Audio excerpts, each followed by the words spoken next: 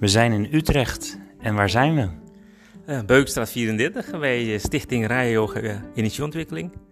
En naast wie zit ik? En ik ben Arjun, de leraar en voorzitter van de leraar die de lessen hier geeft en voorzitter van de stichting die hier het yogahuis onderhoudt. We hebben net een uur stilte-meditatie gedaan. Ik heb het ook ervaren. Ja, samen. Was leuk in de ruimte. Ja, we hebben ook een heel goed gesprek voor en na gehad nog. Maar wat ik zelf ervaar is natuurlijk wel heel persoonlijk. Maar hoe ervaar jij dit? Het is, sinds ik ben begonnen les te geven, doe ik het met een glimlach. En ik doe het 24 uur per dag, 7 dagen in de week. En zo is dan dit huis ook verkregen. Omdat ik altijd roep van, dit is zo belangrijk voor een ieder om in de stilte, in jezelf, in de ruimte te zijn. Verbonden met een ieder, dieren, planten, mensen.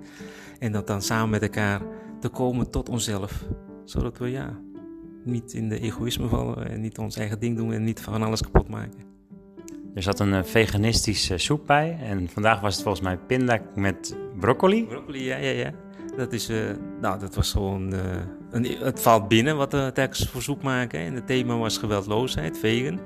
En dan zijn de pinda's van de aarde en de broccoli met de groen van de lucht. En die bij elkaar liefde en liefde voor de aarde en voor dieren. Dat bracht samen dus de soep tot stand een beetje. Yoga is natuurlijk al heel lang. Het bestaat al jaren. Maar wat doet het met jou? Yoga heeft mij gebracht tot mezelf, tot mijn hogere zelf, tot mijn ziel. En het ontdekken van de geest in de mens is. En van daaruit ben ik zodanig gek geworden dat ik iedereen wil leren om zichzelf te vinden. Zijn ziel, zijn geest. En daarin vanuit dat geestelijke te leven op aarde. En ik heb 20 jaar business consultancy gedaan, bankenwerk, hoofdwerk. Vader van 3 kinderen en grootvader van 2 kinderen. En als normaal mens gefunctioneerd, zal ik maar zeggen. Maar als je er geestelijk ontwaakt, dan word je helemaal gek van het leven. Wat we met elkaar samenleven en wat we zo mooi kunnen met elkaar invullen. Vandaag dachten we aan het heelal, ook aan de ruimte. Meer aan de ruimte om je heen. En wat doet dat met je? Wat doet warmte met je bijvoorbeeld? Op welk niveau gaat dit als een ontwikkeling als mensen om zich heen? Wat ontwikkelt er met mensen? Als het goed is heb je vandaag voor het eerst ervaren dat ruimte er is. Dat we dus de ruimte kunnen accepteren als een ruimte van ons allen. Er zitten geen grenzen in. Deze Nederland die we hebben is een grens. Europa is een grens. Alle landen zijn verbonden op moeder aarde.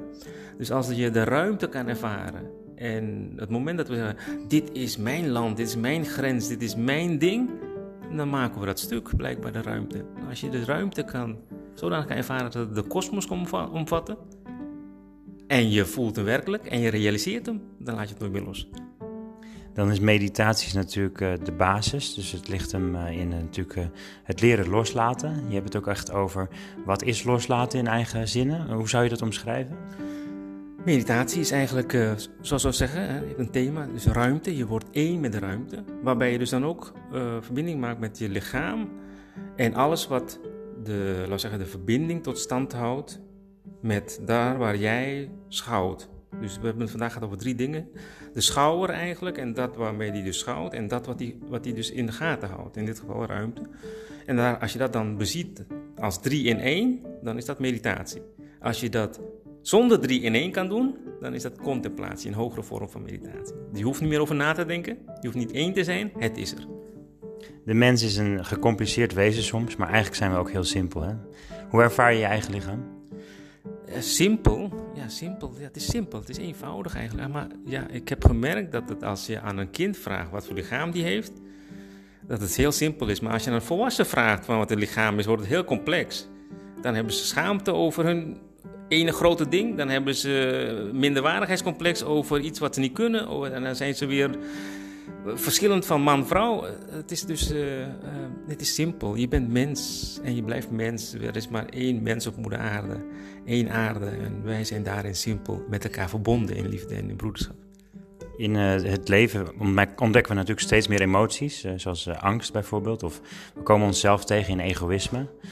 Wat doet meditatie eigenlijk? Meditatie zorgt dat je dus je angsten beziet. dat je het kan erkennen en dat je het kan waarderen, dat het een signaal is voor je. Een signaal waarbij je dus iets vindt en daarin dan kan ik word afgeleid nu met dat geluid. Ik moet hem even opnemen, want het is mijn verantwoordelijkheid. Ja, nou, er komt iemand aan de deur, dus we gaan hier later op verder. Maar uiteindelijk is het natuurlijk bezinning. En het mooie van dit verhaal is natuurlijk dat als je hier langskomt, dat je dat allemaal mee kan maken. Want het is een hele mooie ochtend. Vandaag is het natuurlijk zondag, op zo'n zondagochtend, maar je doet het dus echt wel elke dag. Het liefst elke dag, van 's ochtends, 24 uur per dag. En de eigenaar van dit huis, die hoorde dat verhaal. Hij zei van, hier heb je mijn huis. En dit yogahuis is gedoneerd door hem. En we mogen het hier 24 uur per dag doen, 7 dagen in de week. Maar is Utrecht niet te klein voor jou als je kijkt naar het feit dat je eigenlijk ook over het heelal denkt en over het kosmos en over de breedte van meditatie? Nee, de mensen die we aantrekken komt uit België, Duitsland, Frankrijk, over de hele Europa eigenlijk. Omdat yoga een soort van, een dichtbij ding is, hè, dat je er in Utrecht moet wonen, dan is dat een beetje, normaal dat het gebeurt. Maar de manier van opleiden is heel uniek, waardoor de mensen van heinde ver komen, omdat dus de integraliteit van lessen, hè, van de opleidingen, alle aspecten van menselijk functioneren geeft. Hè. Dus het grondstoffelijke en het gedachtegevoel. Ik noem het altijd de 4 G's. Je gedrag, je grondstoffelijke, je gedachten en je gevoel. Dat is de 4G. Je hebt 4G-mobieltjes en we gaan nu naar 5G-mobieltjes. Dus de mens verandert nu en gaat naar de 5e G en dat is het geweten of het geestelijke. Of de goddelijkheid. Of de goddelijkheid, precies. En die 3 is 1. Ja, maar het zijn er dus blijkbaar deze 4 dat naar 5G gaat, zal maken dus dat de mens naar de 8G gaat. Namelijk het geweten en het geestelijke en het goddelijke samen trachten te uiten in hun dagelijkse eten, zonder te doden, drinken, zonder verslaafd te raken aan alcohol, noem maar op. Dit soort van beweging van de mens, waarbij dus de mens in waakbewusttoestand gezond blijft, in het grondstoffelijke, in het lichamelijke. Dat ze ook gelukkig zijn in hun denken, in hun samenleven met de mensen en dat ze ook ervaren dat het leven ook geestelijk is en dat ze dus ook tijd en energie dienen te besteden aan het geestelijke in onszelf.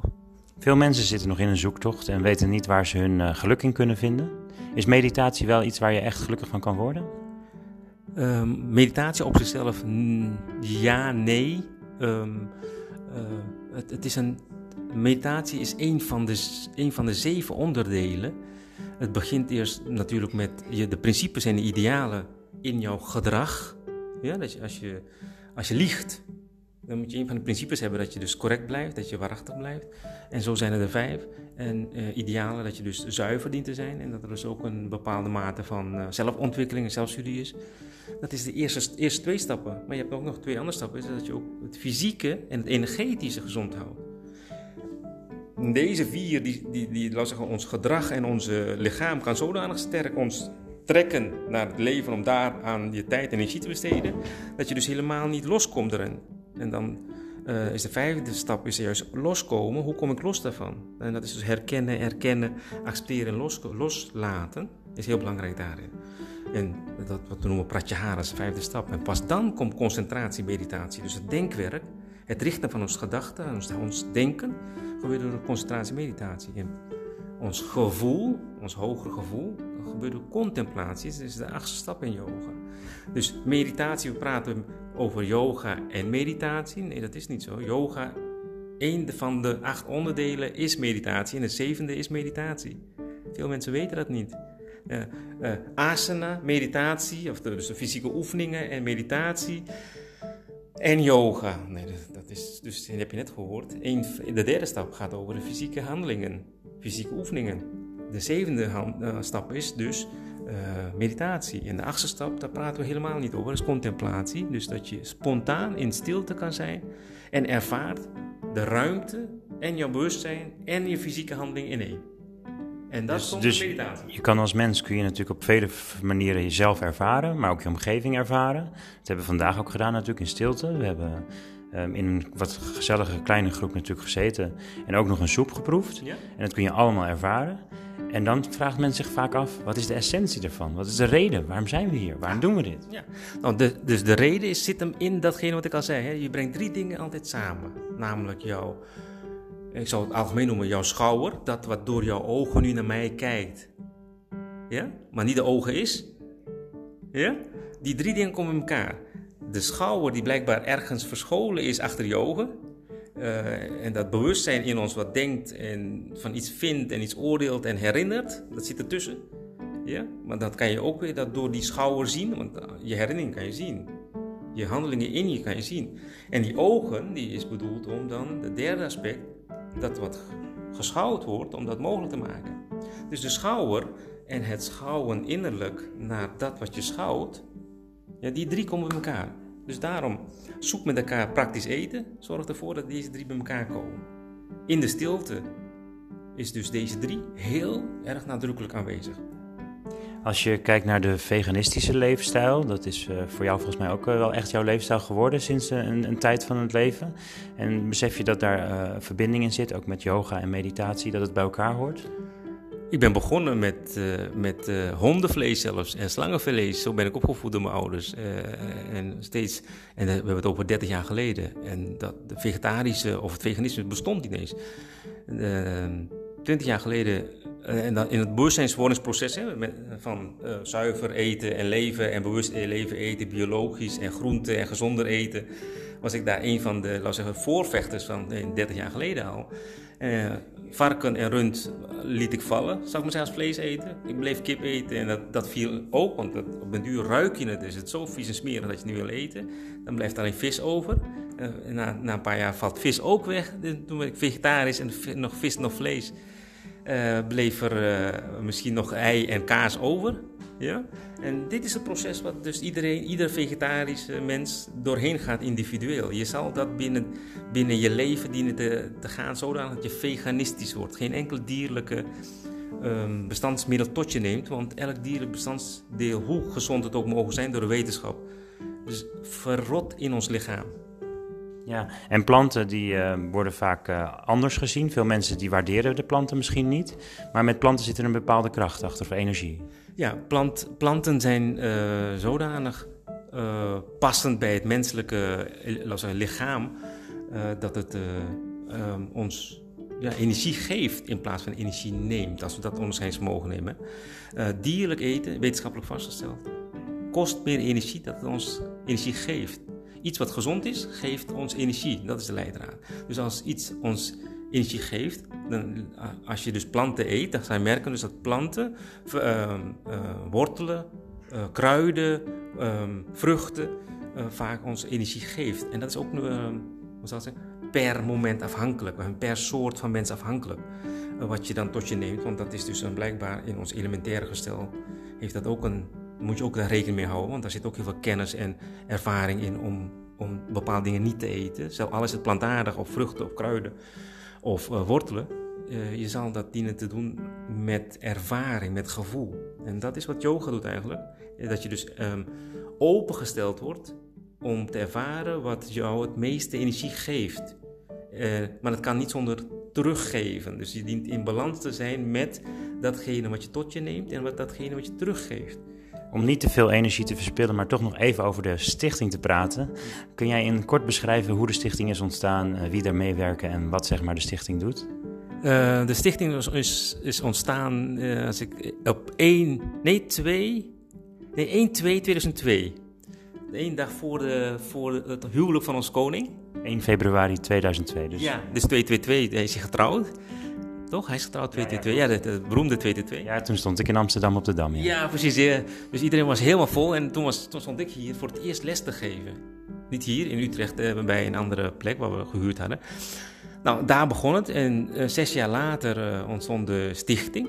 Stichting Raja Yoga Energieontwikkeling. Om steeds meer mensen bewust te maken dat er een bepaalde manier van educatie mogelijk is om alle elementen van het menselijk leven te leren kennen. En in die tijd was ik vader, hardwerkend, gaan voor concurrentie en prestige. En ik was ingenieur en ik had business consultants en ik was helemaal verzot in de maatschappij. Maar in hetzelfde proces kom ik tot mezelf, ontdekte ik mijn eigen ziel, zou ik maar zeggen. En van daaruit in 2006 werd de stichting gesticht met als doel om laten we zeggen, yoga en zelfkennis en zelfontwikkeling te bevorderen. En in 2009 ontmoette ik dus dan de eigenaar van dit huis. En die zei van, ik wil me jouw huis geven, want hij was een leerling van mij. Hij zei, jij wil 24 uur per dag, 7 dagen in de week yogales geven, je mag hier bij mij doen. Ja? En dus op die manier, en dat is ook een grondaspect van yoga. Je koopt niks, je hebt geen bezit, het wordt je geschonken en van daaruit ontstaat een goede leraar. Ik wilde niet eens leraar worden, maar een van mijn geestelijke roeping is, gij zult yoga-onderwijs geven. En toen was ik dus de rijke consultant met een grote mond en een grote ego. En ik deed goede dingen van miljoenen projecten, noem maar op. En ik was dan daarin supergoed. Maar ja, gij zult yoga-onderwijs. Ik yoga? Dat is voor arme jongens die geen geld verdienen. Maar oké, ik heb het geprobeerd in 1, 2, 2. En van dat moment uit, 6 jaar later de stichting, 6 jaar later een yogahuis. En we weten dus, de roeping en de visioen wat ik heb, is dus dat er een plek komt waarbij een boerderij komt aan het water met veel groen. Waarbij we met moeder aarde samen groente, fruit, kruiden, water in een natuurlijke omgeving met elkaar samen in stilte kunnen samenleven. Waarbij de mens weer verbinding maakt met zichzelf, met moeder aarde. En dat daarmee een gezonde mens ontstaat in zijn lichaam. Dat daarmee een gelukkige mensheid aan zichzelf werkt. En dat we in ieder geval weten dat het leven eigenlijk geestelijk is. Want ja, we zijn niet gecreëerd door apen. Maar we zijn blijkbaar toch wel van een godsbesef uit ontstaan op deze aarde. Deze aarde is ons hemel. En als we dus denken dat we dus een mutatie zijn in de natuur, dan is dat is het maar een onderdeel van dus de ontwikkeling van de mens. Evolutie is waar, maar de openbaring van de mens op deze aarde, dat is dus het begin en ook het leven van de evolutie. En ook zal ook in deze huidige 10, 20 jaar steeds meer belangrijker worden dat mensen ontdekken dat we in ons geweten almachtig zijn. Dat we in ons geweten alles kunnen ervaren wat in ons is. En dat we dan daarin onze roeping van vriendelijkheid, van liefde, van vreugde met elkaar en vrede, vooral vrede. Dat we dus dat het een geestelijk aspect van ons is om dat dan uit te drukken en dat we dat ook moeten dienen te leren. Eigenlijk. We zijn heel veel dingen vergeten trouwens als mens. Mijn medemens, wij als mensen, ik als man, als partner, als vader, als grootvader, heeft heel veel dingen vergeten. In het proces van de maatschappij die we de laatste 10, 20, 30, noem maar 100 jaar hebben we meegemaakt met de Eerste Wereldoorlog enzovoort tot nu toe. Dat je dat proces van de maatschappelijke ontwikkeling en de mens ziet daarin, dan is de enige weg alleen maar naar geestelijke verruiming. Met elkaar samenleven zonder grenzen, met elkaar samenwonen zonder geweld. En dat is wat er nodig is. En daarvoor staat yoga altijd als een onderwijsmethode. Elke dag weer. En nog 1 keer de naam van de stichting. Stichting Raya Yoga Energieontwikkeling in Utrecht. Dankjewel hoor. En heel veel succes. Ook wel bekend als Raja Yoga Utrecht.